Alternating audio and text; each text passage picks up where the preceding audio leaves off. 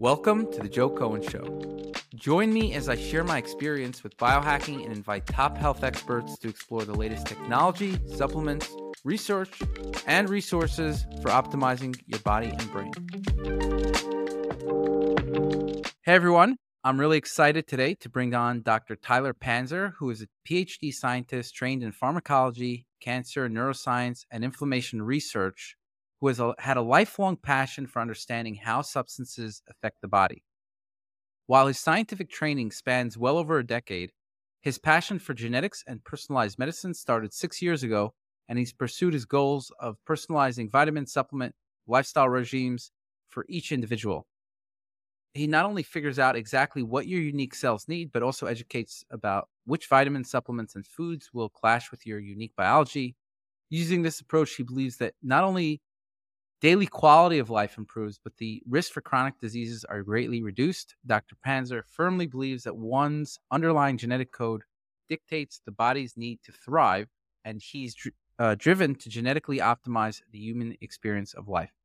So I guess it makes sense why I'm bringing him on. We're both pretty passionate about personalized health and genetics, and I want to see how he approaches different things and would love to get his insights in various areas. So thanks for coming on, Tyler. Yeah. Thank you so much for having me. Excited to be chatting. Awesome. So how did you get into this field to begin with? Yeah. So I remember it was roughly 6 years ago, kind of the first third or so of my PhD training that 23andMe became a thing that was getting a lot more popular. And I figured, why not go ahead and do it? Sent in my sample, and a lot of the reports were more likely to think cilantro tastes like soap, or or your pee could smell if you ate asparagus. And I just thought that, given all the information we had about our genes, that um, you should be getting a little more information from that. And I know it's come a long way since then, but initially starting out, it's kind of more just one-off, oddball, interesting facts. And then I looked at the raw data myself, started looking up what RSIDs were, looking into all of that, stumble upon my COMT mutation, explains a lot of my anxiety. That needed some specific support, a lot of histamine issues as well that underlied my brain fog. And it turned out that just a lot of foods I was eating that are healthy, that are higher in histamine, can really cause problems for me. And I got really interested in that and started doing that, just on the side. I was middle of the PhD for friends, family, MTHFR here, there, those types of things, and just started making an impact for people just from that very crude, primitive workflow. And my PhD training was being trained to make a new chemotherapy drug or immunotherapy drug, working with mouse models and stuff. And I decided to go all in on the personalized medicine, work for a clinical genomics company as an analyst after the PhD. And they're sequencing cancer cells to figure out which drug makes sense to help the cancer. I just couldn't help but think it's ass backwards. Why don't we figure out what's going on with our healthy non-disease cells that can put them at risk for the diseases? Everyone talks about MTHFR and mold or heavy metals. It's also linked to a lot of different types of cancers. So I decided to leave there, kind of do my own practice utilizing the Self-Decode platform, and haven't looked back since. And it's just really exciting field to be in, space to be in, because there's just data coming out all the time. You guys at Self-Decode are always putting out new reports that makes my job that much easier. Awesome. I'm really glad that you like the platform. I'm kind of curious how you got to Self-Decode. Did you check out other platforms? Like, what do you think of some of the other platforms you came across? I mean, I've got Yeah. my own opinions. I'm just curious about yours. Yeah, I was looking at a couple different platforms, but the main thing that really drew me in was the polygenic risk scoring. That was I was looking for, first and foremost, the best technology there is. And me being a scientist, like, the Self-Decode presentation is more, catered towards laymen, with the colors and all those types of things. But when me looking at the underlying technology, that's what really mattered to me. So, I haven't seen any other company taking, hey, some of them may take 10 or 15 genes into account, but you're talking hundreds of thousands for, a given ailment or deficiency, and it's just crazy, especially the blood markers I've noticed. Those usually have a very high number of genes in that polygenic risk scoring, and those are lining up with near perfect accuracy. Yep, this ALT is supposed to be high or up low ferritin, and that's what they had their entire lives. I actually I talk about this also, and I find that it I mean there's some exceptions, but overall it lines up pretty well, and it's yeah, it's pretty damn good lineup in terms of what your predispositions and then your actual, and then when it doesn't line up, first of all, sometimes it won't line up simply because you can actually change these things, right? And so a lot of times I'll see that, you know, at some point it was high and then I was able to change it through just doing a whole bunch of stuff. But I feel like it's useful to look at what your genetic predisposition is for a lab test. Like, are you more likely to be higher or lower? And then you should try to change it. Like my testosterone now is higher, but genetically I'm normal. And if I looked at it, just over over history, it was always actually pretty typical. So, Mhm. and it was going down as you would expect for regular people until I said, "Hey, wait, why is my testosterone going down? I got to do something about this." And so kind of there was a lot of things like that where I saw things where like, okay, I got to change this. Same with my homocysteine. Your homocysteine, my homocysteine has a predisposition to be higher, but because I take B complex and methyl supplements, I bring it down. So I could see that there's that predisposition when I'm not taking those things, it goes up, but then when I am, it goes down. So I definitely I really like that. I think it's a little underutilized, and I'm glad that you're using that feature, and we're gonna make a feature out of that in the future as well, like really lining them up one by so that you could see more clearly, like okay, genetic predisposition, actual result. Um, I think it's I really think interesting yeah, too how, you can get a better idea what someone's true baseline is like. I know a lot in holistic space, a lot of people, I call it chasing the boogeyman because they don't know what this biotoxin is. Is it mold? Is it EBV? Is it Lyme disease? And while obviously, if you have a certain marker that's high, at least you could tell, okay, that liver enzyme is genetically high. So it may like while you do want to address that and help bring that down to an appropriate range, at least you could tell, is that artificial externally being affected by poor health or is just the way it's hardwired? But that being said, like even have it being hardwired to be elevated, you want to address that. But it really eliminates a lot of the this is high because there's some infection or something going on that's really bad. When in reality, that could just be your cells just at their baseline. right. I that's exactly how I use it. It's like it helps me know, okay, what is this? Am I supposed to be higher or lower? And if I'm supposed to be lower and it's higher, then why is that the case? Am I doing something to do that, or is there some environmental trigger? Um, right. There's obviously your lab tests are going to very much interact with the environment in a whole bunch of different ways. Same with your genetics, uh, but it is useful to see polygenic scores for what your predisposition is for each lab. Are you supposed to be lower, higher, normal, whatever? So I agree that that's a very interesting thing, very interesting feature. One thing I actually quite found quite interesting is a lot of the things that are we actually have very different responses to supplements. Like a lot of the things that I do well with, you do poorly with, which kind of like if we were just like regular gurus and just like, oh, follow me because this is going to work for everybody, it would be like, oh, well, you're wrong because this I know this works, and you'd be like, no, you're wrong because this doesn't work for Yeah. me. And instead we're just like, oh yeah, you've got that gene or whatever, and that makes sense for you, but I'm a different story. So I just find that dynamic quite interesting. Yeah, absolutely. And it's interesting too because we're also just going off the current data that we have, which I always tell people too, with self code, what, over 80 million variants. We have no idea what the vast majority of them do right now. We have all the actual genotypes for 30,000 mutations on a single gene. There's no real data to know what it does yet.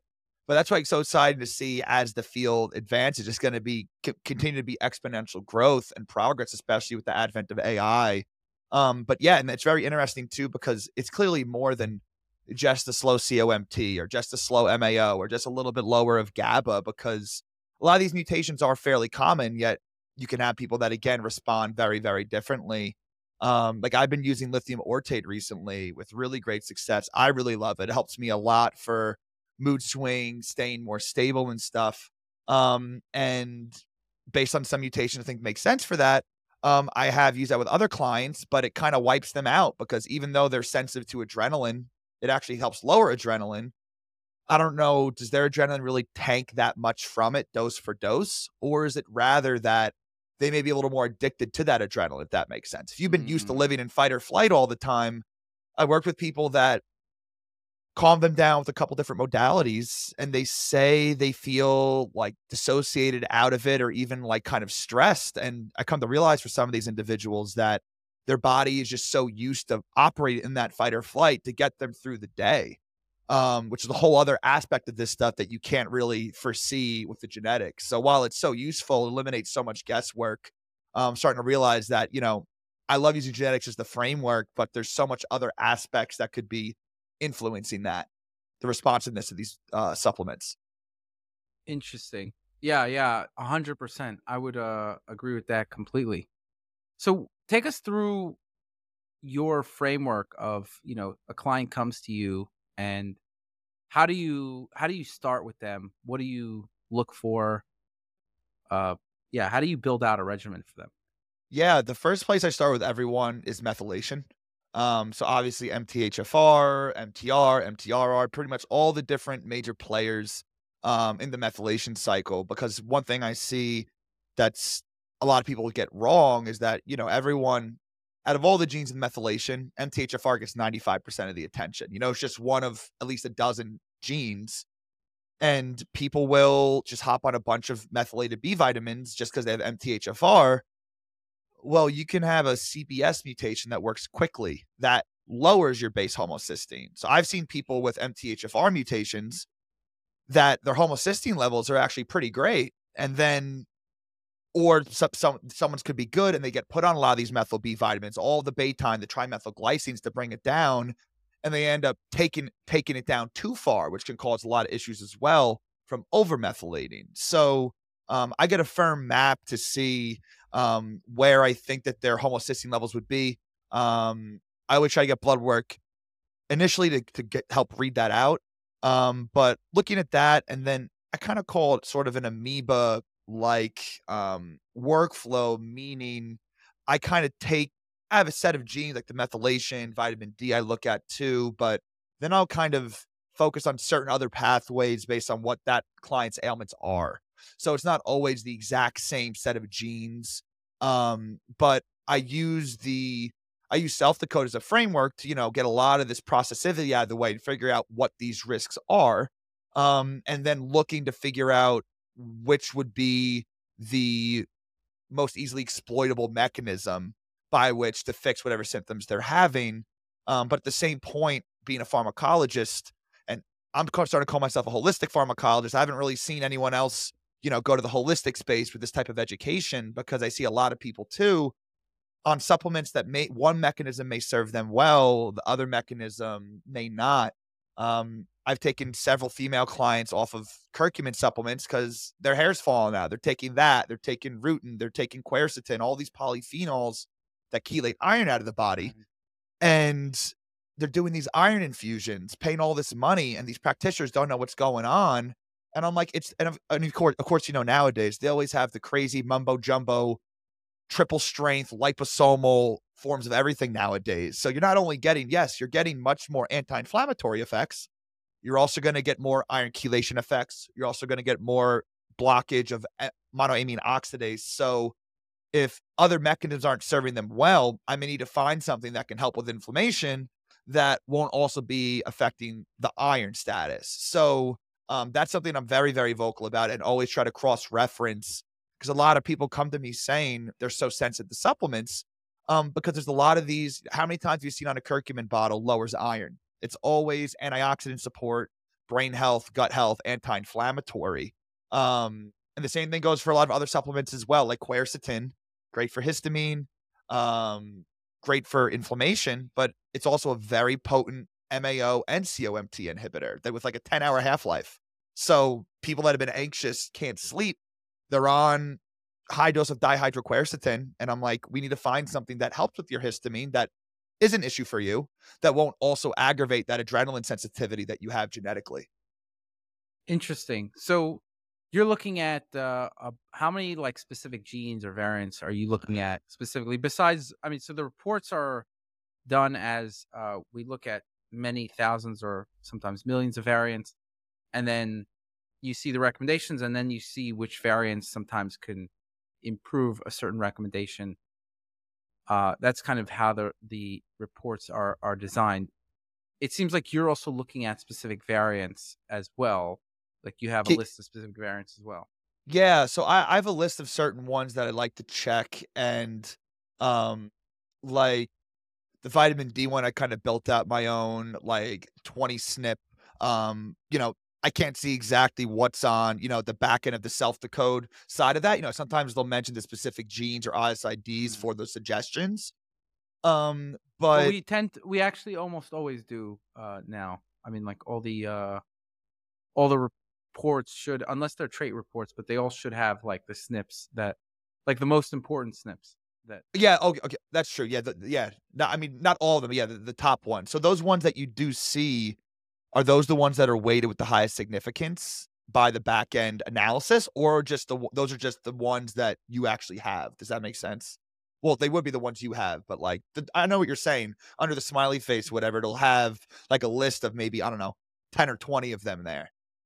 Yeah, yeah, yeah. So, I mean, those are the ones that seem to have the most significance. Gotcha, gotcha.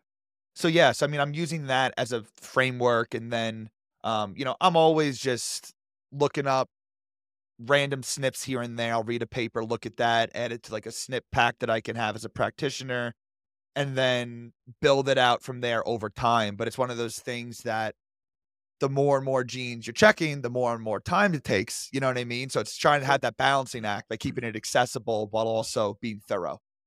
right. So for practitioners, we have a good feature coming out where, I mean, we try to keep the general app that it's like something that everyday people are going to Yeah. understand, right? So if we just start putting a bunch of genes and SNPs, they're just going to be like, "What's going on here?" Right? Yeah.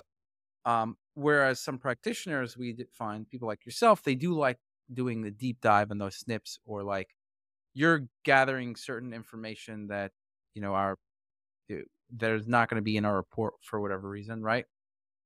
So what we're going to do is we're going to allow you the ability to create your own report for all the SNPs that you want. So you could Wow. easily and put in whatever content you want, so that you could easily, so you put in a SNP, this genotype means this, this genotype means this.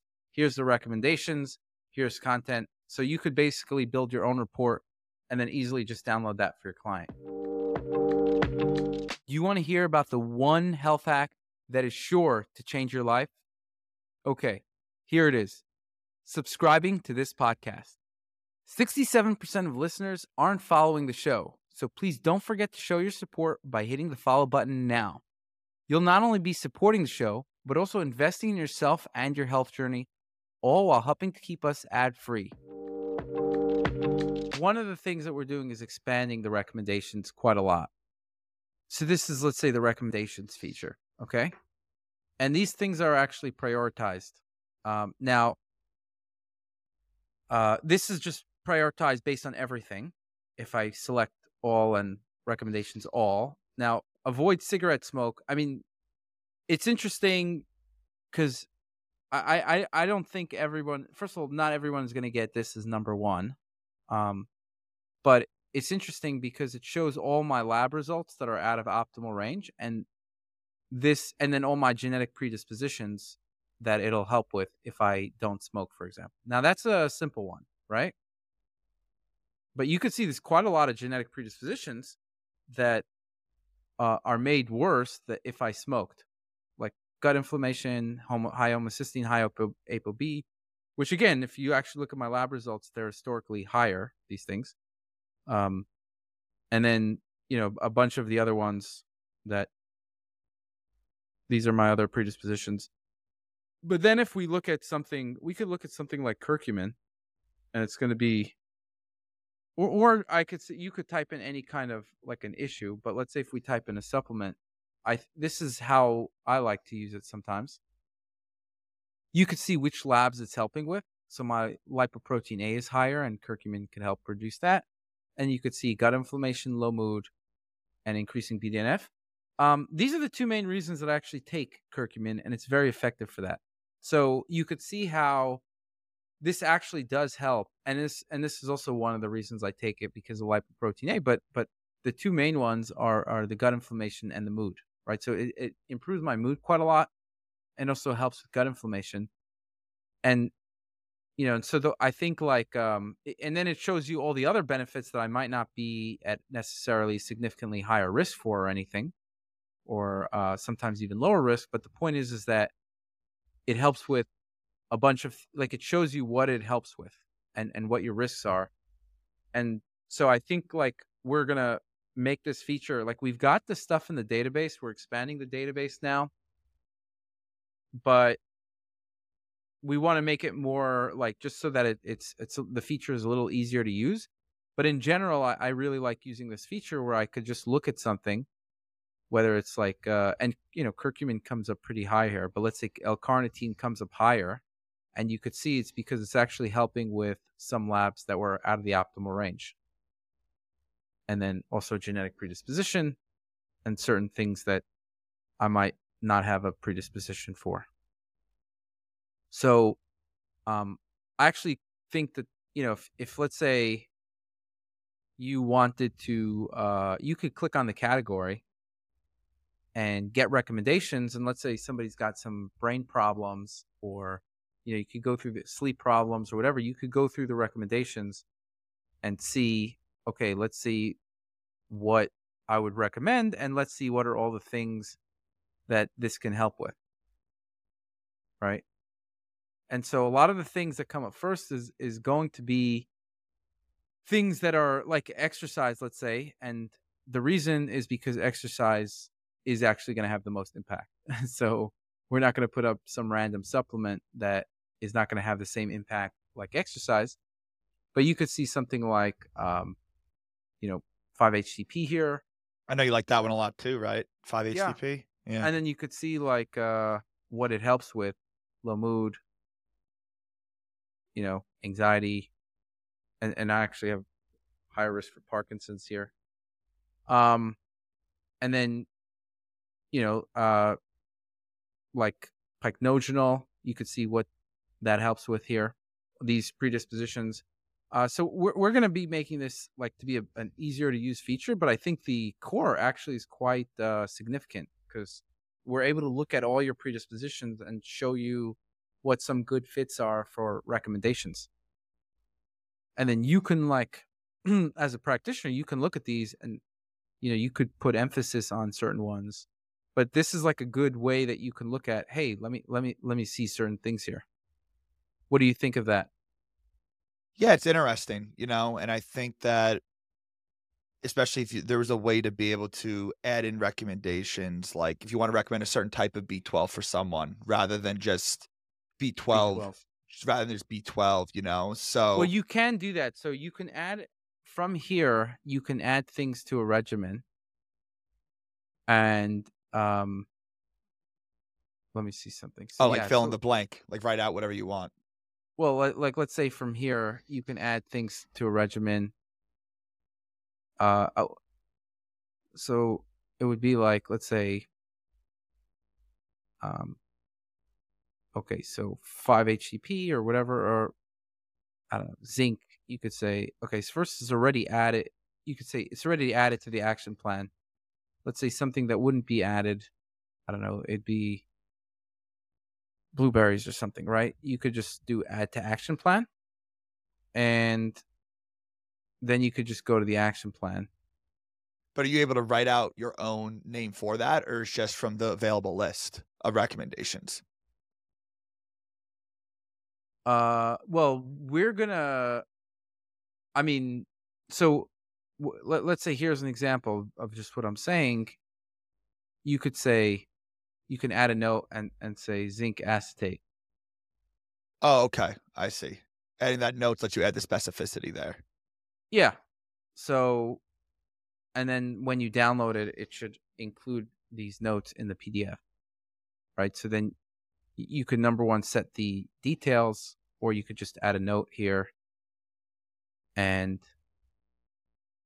and I think like we're trying to be more specific so that like Like you said, it's a balancing act too. You know what I mean? Because the more specific you get, the more detailed you get. That can, kind of distance laymen that just want to get a couple insight about the genes. You know what I mean? So it's definitely a fine line balancing act between well we trying to. also we can't get more detailed unless there's a clinical trial on it. So like you might say like, oh, we should, vitamin B12, let's Well, that's a good I that's a good point too. Yeah, the level of evidence. Like I'm one of those people. Like I'll look at a mechanistic mouse study and be like, "Hey, that's commercially available. Someone could buy it already. I'll recommend it to somebody." But obviously, that's different when you actually have the 1 through 5 evidence rankings for self decode. yeah, I mean the most that we can do, and this is something that I've recently said we should do. But basically, until now, the minimum ranking has been there has to be a double blind placebo controlled trial, and there can't have one, let's say, one trial that is says it works and one trial says it doesn't work, because then it's basically like you know, Crapshoot. yeah, it just they kind of cancel each other out. But there are certain things that I realize that I really like that just don't have double blind placebo controlled Hmm. trials, and I kind of don't want to leave them out completely. But I also understand that if it's not a double blind placebo controlled trial, then just from an evidence perspective, it doesn't really mean much, to be honest, right? So I just said like let's do evidence zero for that. Let's put it there and put an evidence of zero, right? Yeah, that makes sense. And then just be clear that hey, there's no double blind, like this is not double blinded, and things like that. And I would also like to look it over and I want to look over all those recommendations and make sure actually that like based on my knowledge and megadosing experience that actually makes sense. Or just based on, what I've know, like, do I actually think it's going to work? But even so, we have to use a standard that, is not Joe's standard or whatever. Like Hmm. it has to be, and we set that standard as double blind placebo controlled trial. And if it's a small one, then it'll be like an evidence of one. But if it's not even double blind, placebo controlled, then but I still think we should include it sometimes. But we're just gonna put like zero. But if you're like, hey, I think we should use hydroxy B12 on this person, whatever. There's no clinical trial for that usually, right? Yeah, exactly. And so you're just going based on mechanistic studies. So I think that is like I actually would do things more your way, but we can't build that into the Oh, product. You know absolutely, what I'm saying? Yeah. 100% for sure. And that's why I said, I use self decode as a framework to let it just process so much more and to kind of layer on my own. I guess you could call it fringe. You know what I mean? I don't know, like just kind of, like that might have a Well, I negative wouldn't say connotation fringe. to it, I would but say more hypothesis exploratory. stuff. Well, I would say more hypothesis stuff. Yep, Um, that is like, maybe it's probably true, but there's no double blind placebo controlled trials, right? yep, And so you're like going through it with your clients. Let's try this out. Let's try that out.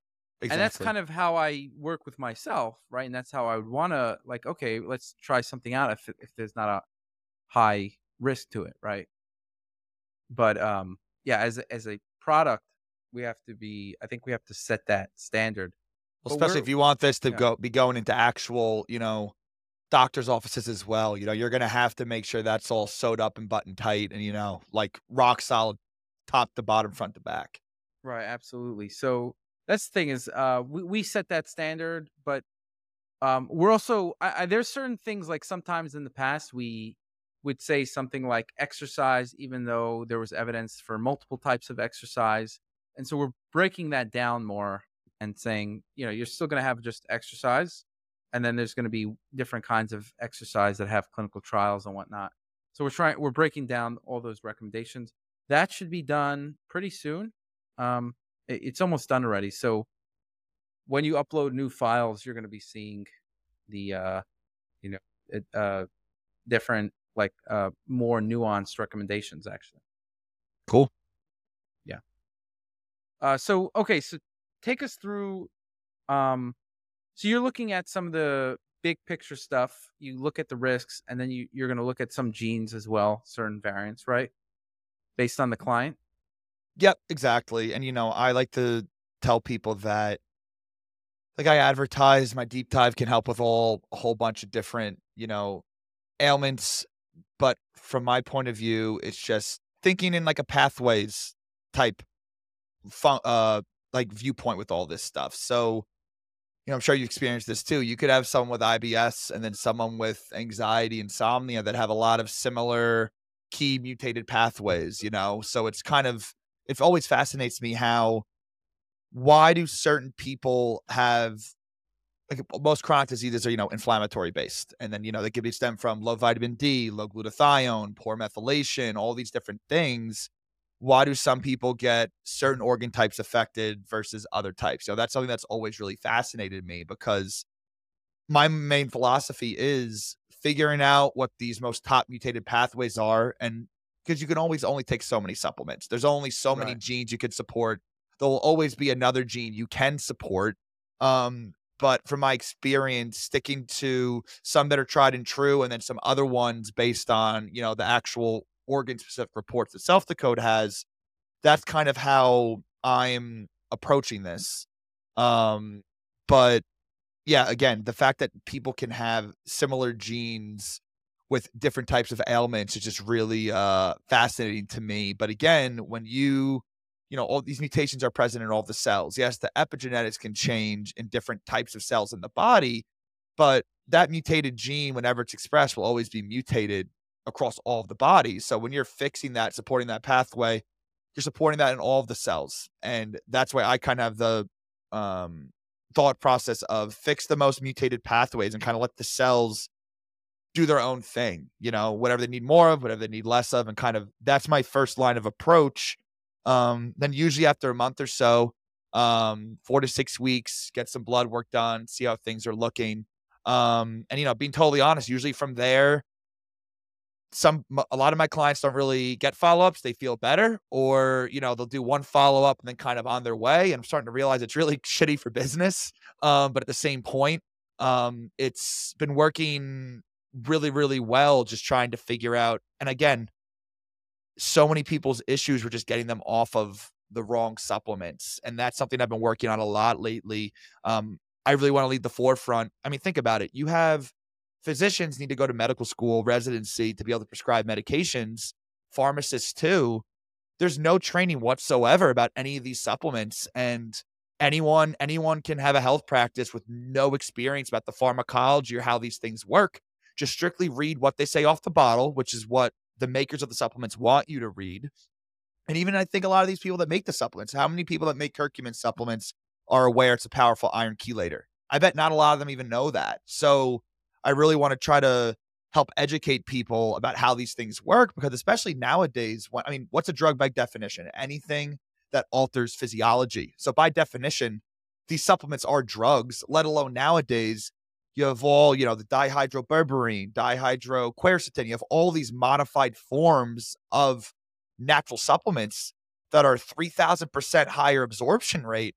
At what, where's the threshold here when we stop thinking that as like an inert, low key, mildly effective supplement and like a drug? You know what I mean? By definition, they're the same, but where do you draw that line? How much do you boost up what nature intended us to have before it's not considered a natural supplement? And the more concentrated these things get, the higher the chance for potential side effects and risks.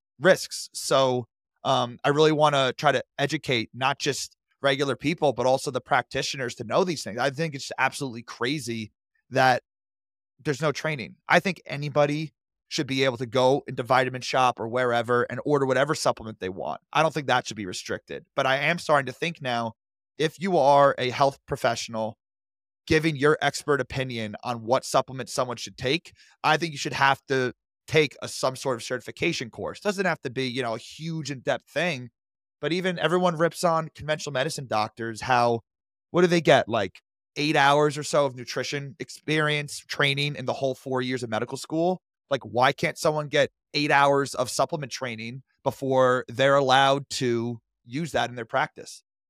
Right. No, that makes sense. One of the things you actually also reminded, one of the things that we're going to be doing that's on the roadmap is also for every supplement, putting all the risks and negatives of that supplement so And what's that they interesting about that that too is, like, the risks, I would think maybe just mechanisms would make more sense because think about it, one person's risk could be another person's exactly what they want.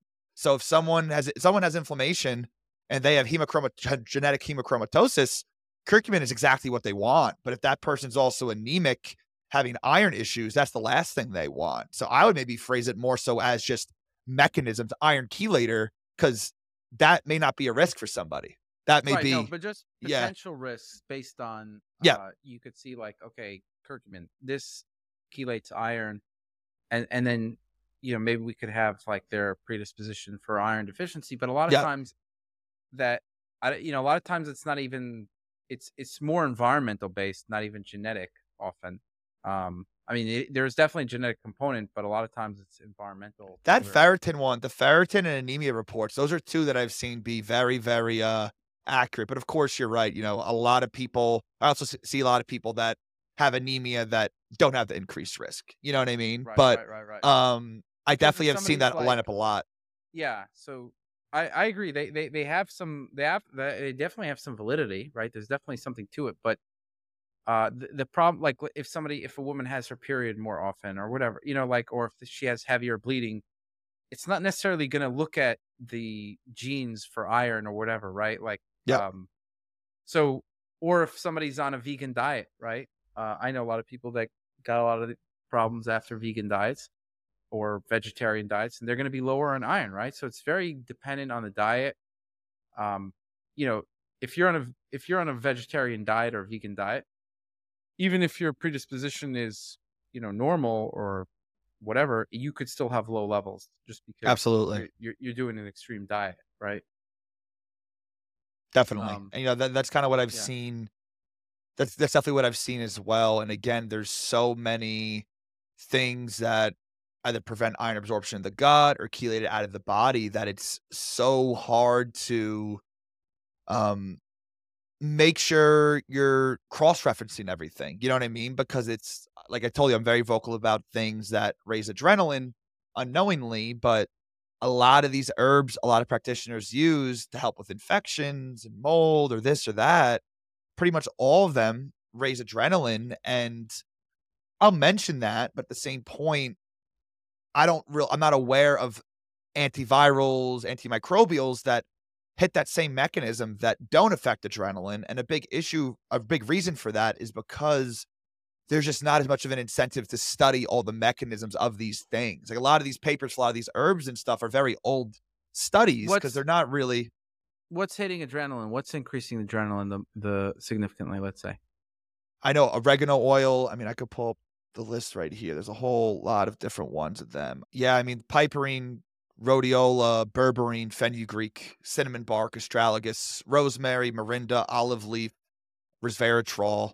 Based on what I've seen, based on it's around I picked up the same thing you were saying, how, um, we definitely respond very differently, you know what I mean? Because like, Right. seeing, like, taking if I take any amount of rhodiola, I'm feeling that the whole day, and I only have maybe 200 milligrams of caffeine in the morning with my smoothie, so it's not even like I'm down in 600 mgs of caffeine and then complaining about a little bit of an MAOI in there.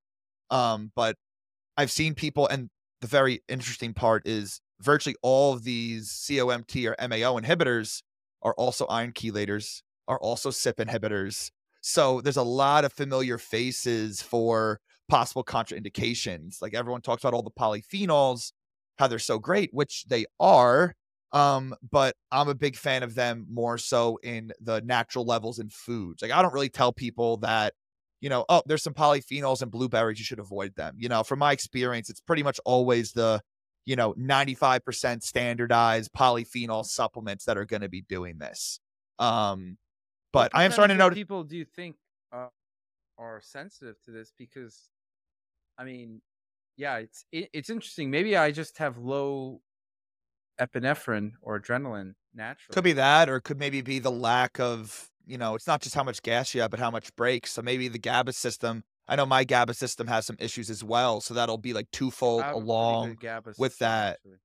Yeah. So, but the majority of my clients I've noticed are sensitive to these things. And I think it's interesting when you think about it that like, why if let's just say, I think what, like 40% of people should have a slow COMT, and nearly all of my clients do, or multiple loci that are slow MAO, Why do and you think why so many do?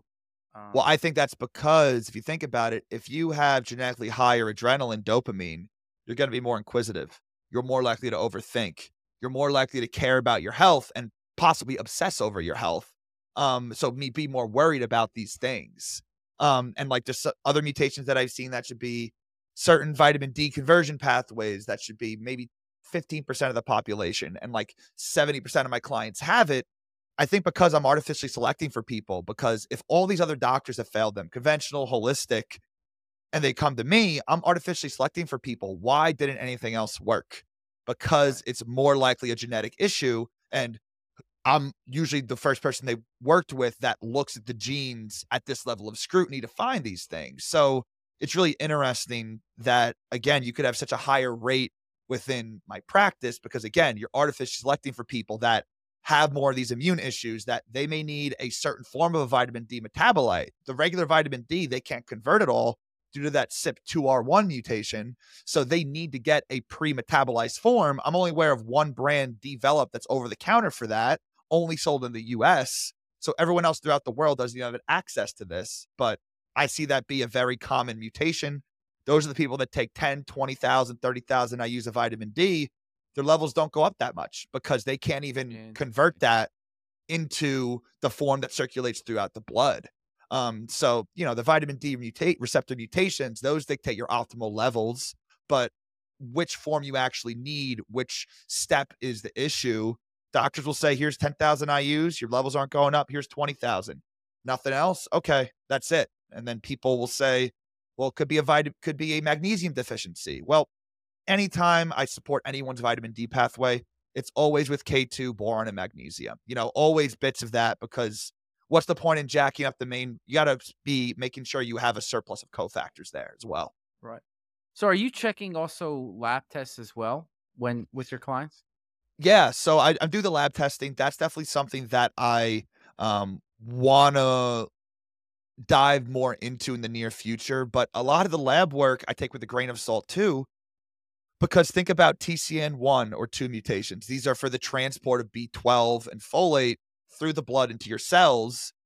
Like, they've done studies that, like, lithium actually helps you transport these. It helps facilitate the transport of folate and B12 into cells. So they'll look at blood work, they'll give people lithium, and their blood levels go down. But it's going down because more is getting inside of the cells, which is where you want it to Blood be. levels of what goes down? Folate? B12, B12 and Oh, folate. So people look at that's just what's in the blood. But when you have mutations and how you could transport these through your body into your cells, what's in the blood doesn't tell the full picture here. Now, obviously, I use it as a grain of salt, but like I mentioned too, the vitamin D, they say the range in the US is 30 to 100. Well, someone that's 32 versus 98 can feel radically different.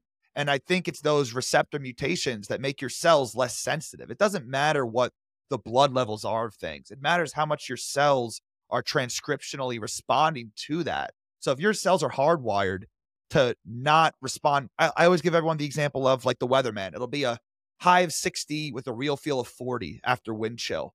That could be happening with someone's vitamin D levels. So I'll have people upwards of 80, 90 nanograms per mil, and I'll have them sit there for a bit and see how they feel when they have 6, 7 converging vitamin D receptor mutations.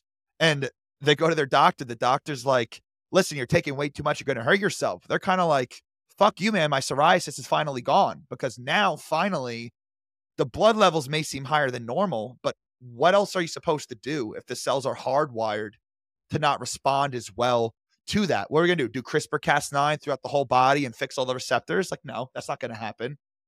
So Um, I use the blood work, like homocysteine. I don't know why all the doctors aren't checking that all across the country. I think that's probably the biggest uh, blood marker in my opinion. But take it all with a grain of salt. But I want to learn more about how to just read different ratios, those types of things. I don't go super crazy with the blood work, but some of those major things like vitamin D, inactive and active, homocysteine, iron, ferritin, ammonia. I've been learning a lot about recently too. High blood urea nitrogen. I see so many people having ammonia issues. Again, not due to dehydration, not due to poor liver health, but due to mutations in methylation genes that make their cells pump out more ammonia and more sulfur by baseline. So many people pop N-acetylcysteine for glutathione, but most people take NAC for the sulfur.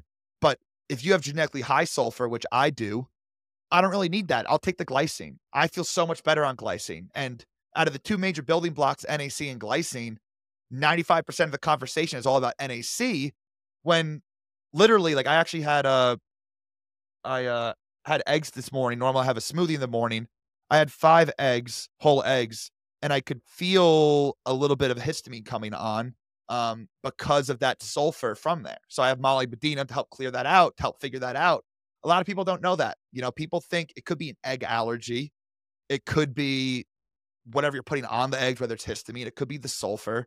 But the ammonia stuff's been really interesting to me as well because conventional medicine completely dismisses it. I work with Alzheimer's clients that have high ammonia, sky high ammonia, which in a paper last year was linked to Alzheimer's disease progression. It's a neurotoxin. And it's been riding at a 28 off the charts for the past 20 years of blood work.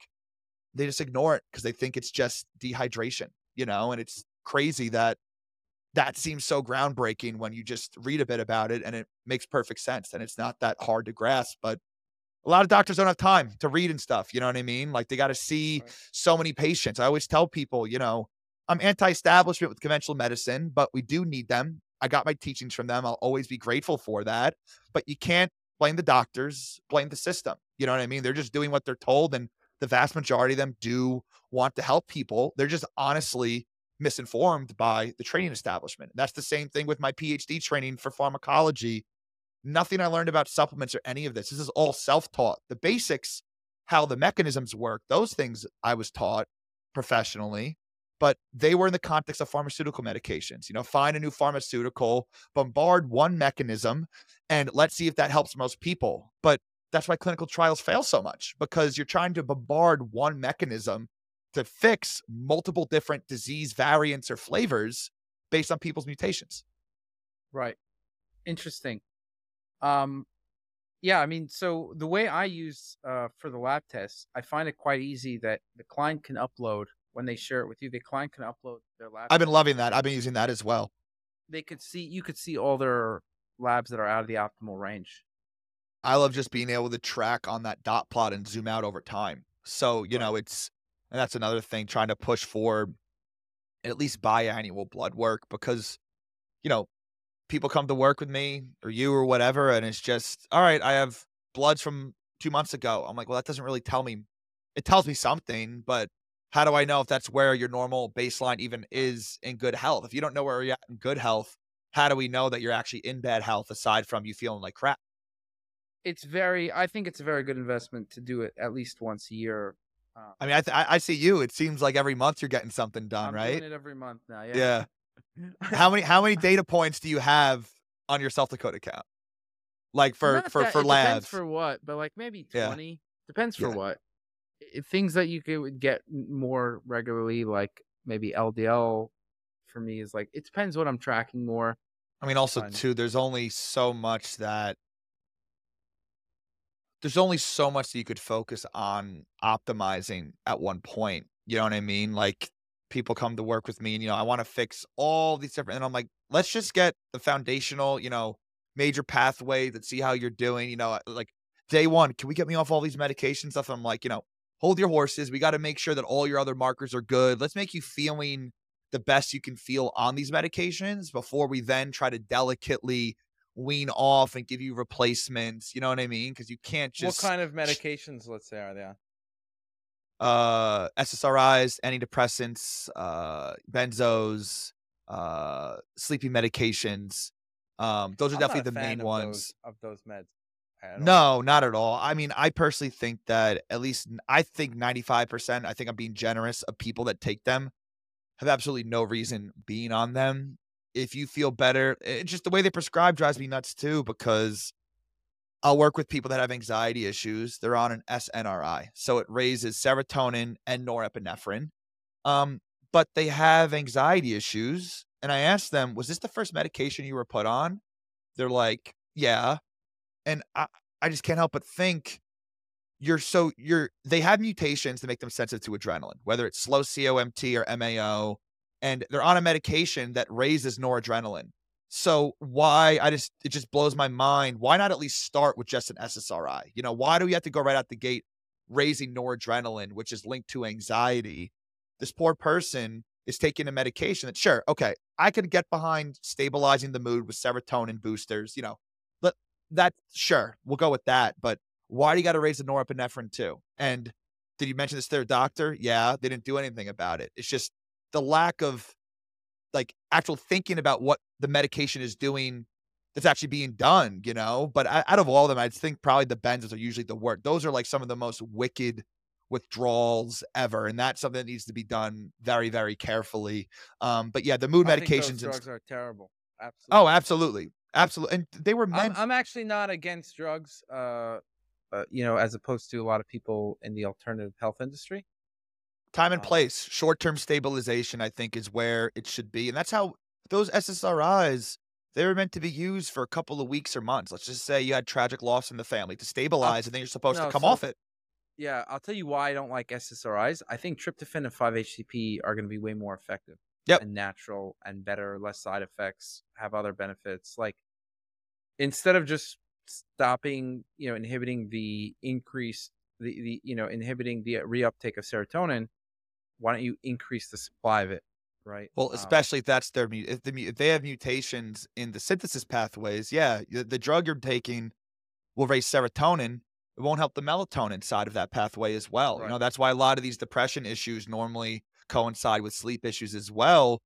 The SSRI won't really be helping you make more melatonin, but those precursors will. So couldn't agree more. Absolutely.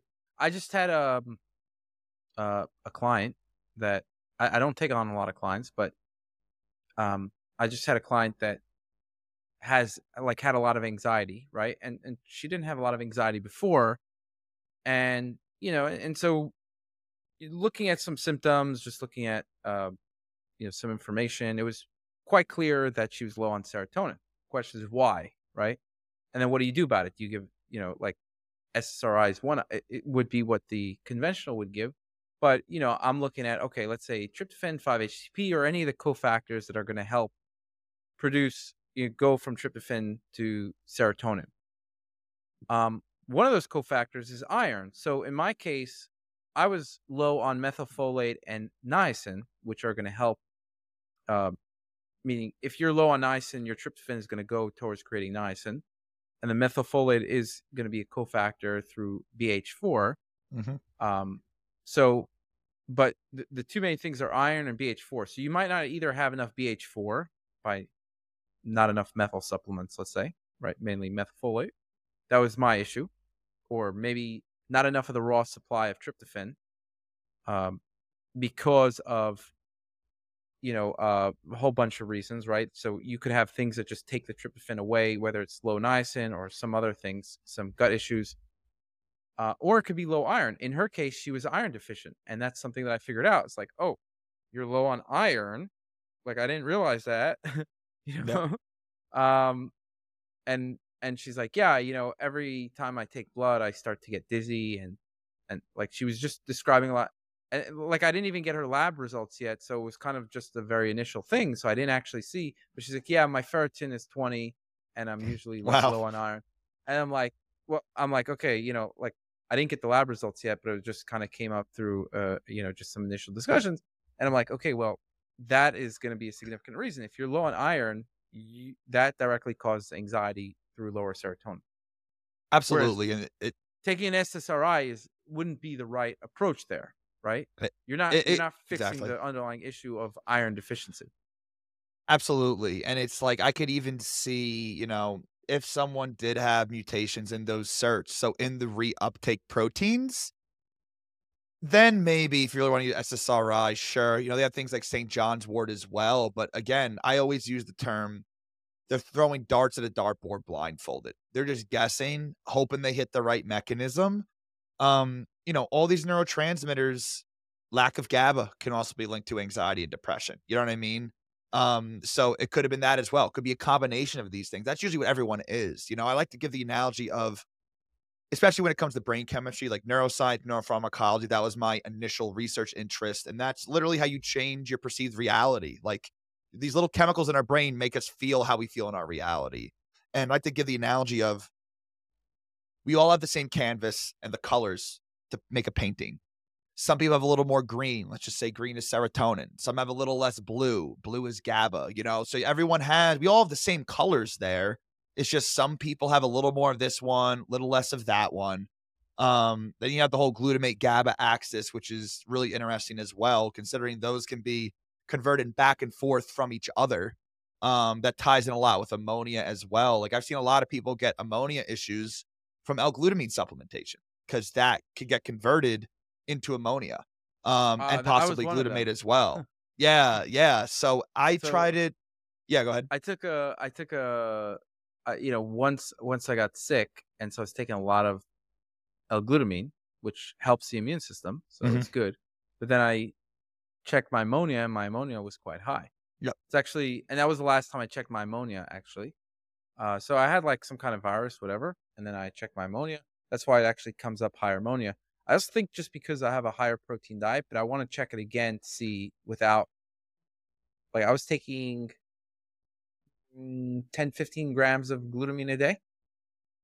That's a So lot, yeah. yeah. Well, I mean, not in the grand scheme. I mean, me personally, I'm taking a little break from it now, but I usually do 3 or 4 grams of low dose each day. I was doing that long term, and my ammonia was good, but I know they do like 100 grams of that, like, multiple times a day in some studies, which is I can't see how anyone could tolerate that with the ammonia, but at the same point, I feel like, again, sometimes you gotta deal with a potential negative side effect to help with the main issue, if that makes sense. Like if taking this certain herb, oregano oil, is helping you with your infection, but you feel more anxious.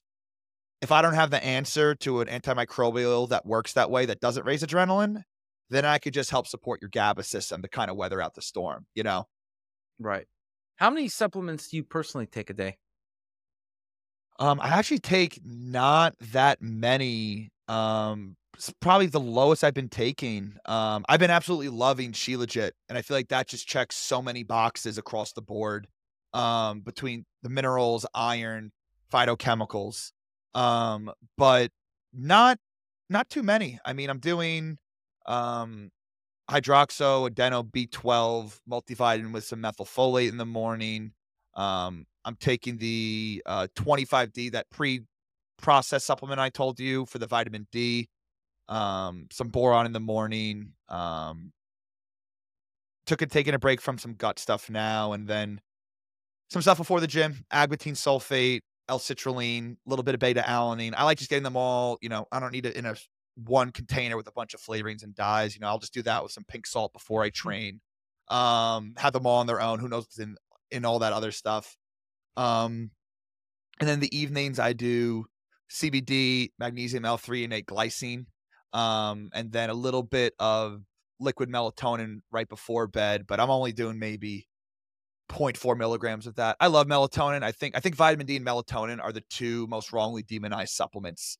And I think people take there is some really interesting data about high dose melatonin, which is very interesting. But a lot of people just take too much of it. And then they think that if they don't sleep, just because the melatonin doesn't keep you knocked out all night doesn't mean it's not working, if that makes sense. Because that signals to the body that you're sleeping and helps make your body make glutathione or generate NAD, all these types of things. That is it really a good night's sleep, or is it actually optimal melatonin signaling? Right. Interesting. Yeah, I mean, I take those, and you just reminded me, by the way, that I'm actually one of those people that notices more NAC than glycine. So, Interesting. yeah, like, I've taken mega doses of glycine, and we're talking about, like, 25 grams, I noticed something, but nothing too significant. Whereas 1,200 milligrams of NAC, I'm going to notice like a significant effect, and Y mostly positive. yeah, it was interesting. When I take NAC, it changes how my brain works. It's not in a particularly bad way. Like, I don't have any negative depressive thoughts or anxious, anything like that. I just notice my brain just feels different, and again, it's not a bad thing. It's just different, but it's not a different that I really like, I guess, if that makes sense. I like it's like the I guess it's like a bad type of neutral, if that makes sense. Right. So but yeah, the glycine I noticed, the calming effects, but kind of more so noticed just feeling better overall the next day. I usually take it in the evenings there. Mm. But yeah, I'm just such a How night much do you take? usually 4 to 6 grams. Sometimes Okay. I'll have a little bit more. But, yeah, I'm just such a night owl. By the time I get going in the morning and everything, like, I need something to just unplug at the end of the day. Otherwise, I would never be ready to go to bed at my proper bedtime if I didn't have these Mhm. things to kinda help. Not even that I'm anxious, it's just one of those things, like, I like working, I like being productive, I wanna do a lot of different I'm realizing now, funny looking back now, I'm realizing I definitely have some sort of undiagnosed ADHD, and then looking now at the self-decode reports, that was my number one risk report. It's one of those things that, it's, I guess, high performing ADHD, you know what I mean? But like Right, looking for at a sure. lot of, I've been seeing a lot of pages with just those different types of ADHD tendencies you think are personality traits. And a lot of them I'm like, well, goddamn, like that's really sounds just like me. You know what I mean? But Right. that's a whole other thing that makes That's no funny. sense to me. They medicate for ADHD with stimulants. High histamine is a huge causal factor of ADHD Mhm. because it's hyperactivity. That's an excitatory neurotransmitter. Yet they give people medications, Adderall, Ritalin, Vyvanse, that bind histamine receptors. So they raise histamine. Yes, they're raising dopamine and adrenaline, but they're raising histamine. There was a study that gave uh, Adderall, no, Ritalin or Ritalin and Zyrtec, and Ritalin and Zyrtec performed better for children with ADHD Mhm. because it just you see how it doesn't make much sense. Like part of that mechanism is raising histamine, which can lead to the ADHD. But again, you're just hoping and praying that jacking up these focus stress neurotransmitters are able to dial them in enough. I don't know. Nothing gets me madder than hearing about like 7-year-old children being put on Adderall and stuff because it's just absolutely mind blowing. And it's frustrating for parents because a lot of parents know it's not great for their kids, but their kids start getting straight A's. So, you want your kid to get into a good school, but it's not the best for them, but you tell yourself this lie, once they're done with high school, you'll get them off of it. Well, if they do all of high school with Adderall, good luck having them do anything in college without it. Right. Right, for sure. Yeah, I think that I don't know how I think it's better to there's other things that are definitely better to try first, Yep. right? Uh, that's what I would say. I mean, and I don't think people are trying those things first. That's the problem. Not even aware. Yeah, yeah. No, no, 100%. Like pretty Do much you all the things we mentioned. The low iron, Yeah, low vitamin D, poor methylation. absolutely. Poor methylation is linked to higher histamine, especially in the brain. So they're all, one in the same here. What were you gonna say? Yeah, how often do you find yourself, just out of curiosity, looking at your self-decode results, personal results, like going back and checking something up? Yeah, so I go back and recheck for my wife and I probably every 8 weeks or so. I'll kind of do like a refresher and kind of look at that. And Mm. you guys are just pumping out so many reports that there's, always something to click generate all, you know what I mean? So the one report that's really been interesting me a lot lately has been the histidine report. Oh, I've been interesting. using Okay. that, yeah, because histidine, it's used to make histamine, but it's also used to make metallothionein, the number one heavy metal detoxification protein. So I would, again, I don't have like hardcore statistics to back this, but small sample size, like a lot of people I've worked with that have heavy metal toxicity throughout their lives have this higher need for histidine. And I also have this theory that if you're histamine sensitive and you're constantly releasing histamine, when your mast cells or basophils, when they run out of histidine to make histamine, I think they could get stressed out and release a lot of these other inflammatory molecules. And I also think that Mhm. perhaps maybe histamine route is the primary route. So if you need more histidine, maybe you'll shunt it away from making metallothioneine or protecting your skin from UV radiation. And then it'll maybe shunt it towards histamine because that's a higher turnover rate. So nothing specifically to back that, but kind of this theory that I have. And it's counterintuitive that giving someone a histamine precursor can help with histamine and allergies, but that's what some literature has shown. And that's what I've seen. I always start people on a very low dose. I personally tried histidine, like tiny dose, 200 milligrams, and I felt like I had something I was allergic to. I had that brain fog right away. I'm like, yep, not for Interesting. me. I didn't have that report for a higher need anyways. I figured I would try it anyways. But that histidine has been really, really interesting. And I think a lot of people could be lacking that and causing other issues, even if you're getting it through meat. Like, I always wonder Yeah. how much do these mutations really increase, like, how much more do you actually need? Obviously, that's gonna vary person to person, and Mhm. that's honestly a whole other ballpark figuring out you need 120% the daily value, you need 180%, you know what I mean? That's a whole Mhm.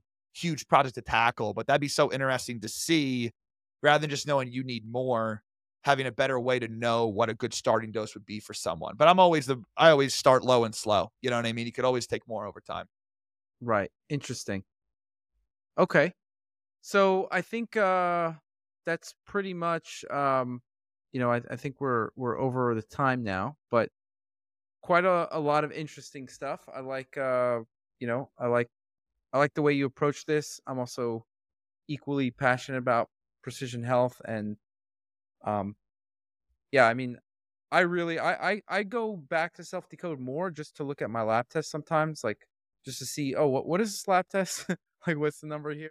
Oh, But well, I that's find it I use those resources so much because I know my way around blood work. I'm certain not, like, highly, highly trained in it, but being able to just click on a marker and have it pull up, the article there with all the references, and it's basically, like, all just summarized so easily, I could become pretty much an expert on that with all the resources there. Having all the references right there is such a huge game changer. right. One of the oh, so we're actually adding a feature there, just FYI, that we already added it. We just have to fill it in. Why we put a reference range as we did. So all the studies that show why the reference range is as it is. Because right now it could be a little difficult to see like why is this reference range as it is. I've noticed there's been differences between the normal ranges, like on regular blood work and the self-decode, and most of the self-decode ones, I agree with those ones more. So I'm very curious to see, like, some of the ones I've found for, like, vitamin D, I've dove deep on what would be good for inactive and active. So I'm curious to see. Probably a lot of the same literature was pulled from that. So that'll be exciting to see. Yeah, yeah, we're gonna post all that literature in once we fill that in. We're just finishing to fill out the database more to make it more granular, so you can see more granular results. But then soon we're gonna be filling in that information in, so that's gonna be you're gonna be able to see why the optimal range is for each thing. Dope. Awesome. All right, it's been great chatting, Tyler, and yeah, I love what you're doing. Keep up the great work. And where can people find you? Yeah, so I'm at Dr. Tyler Panzner. No dot after the doctor on Instagram. I'm on Facebook as well. LinkedIn, Twitter, and what other platforms? And YouTube as well. I'm going to start be putting some more content out there. And then I have a website, www.drtylerpanzer.com. Thanks so much for having me. Looking forward to see where the future of the field goes. And I'm sure we'll both be right on that bleeding edge. So best of luck with everything. Awesome. Thanks. Enjoy. Have a great day. 67% of listeners aren't following the show, so please don't forget to show your support by hitting the follow button now. You'll not only be supporting the show, but also investing in yourself and your health journey, all while helping to keep us ad free.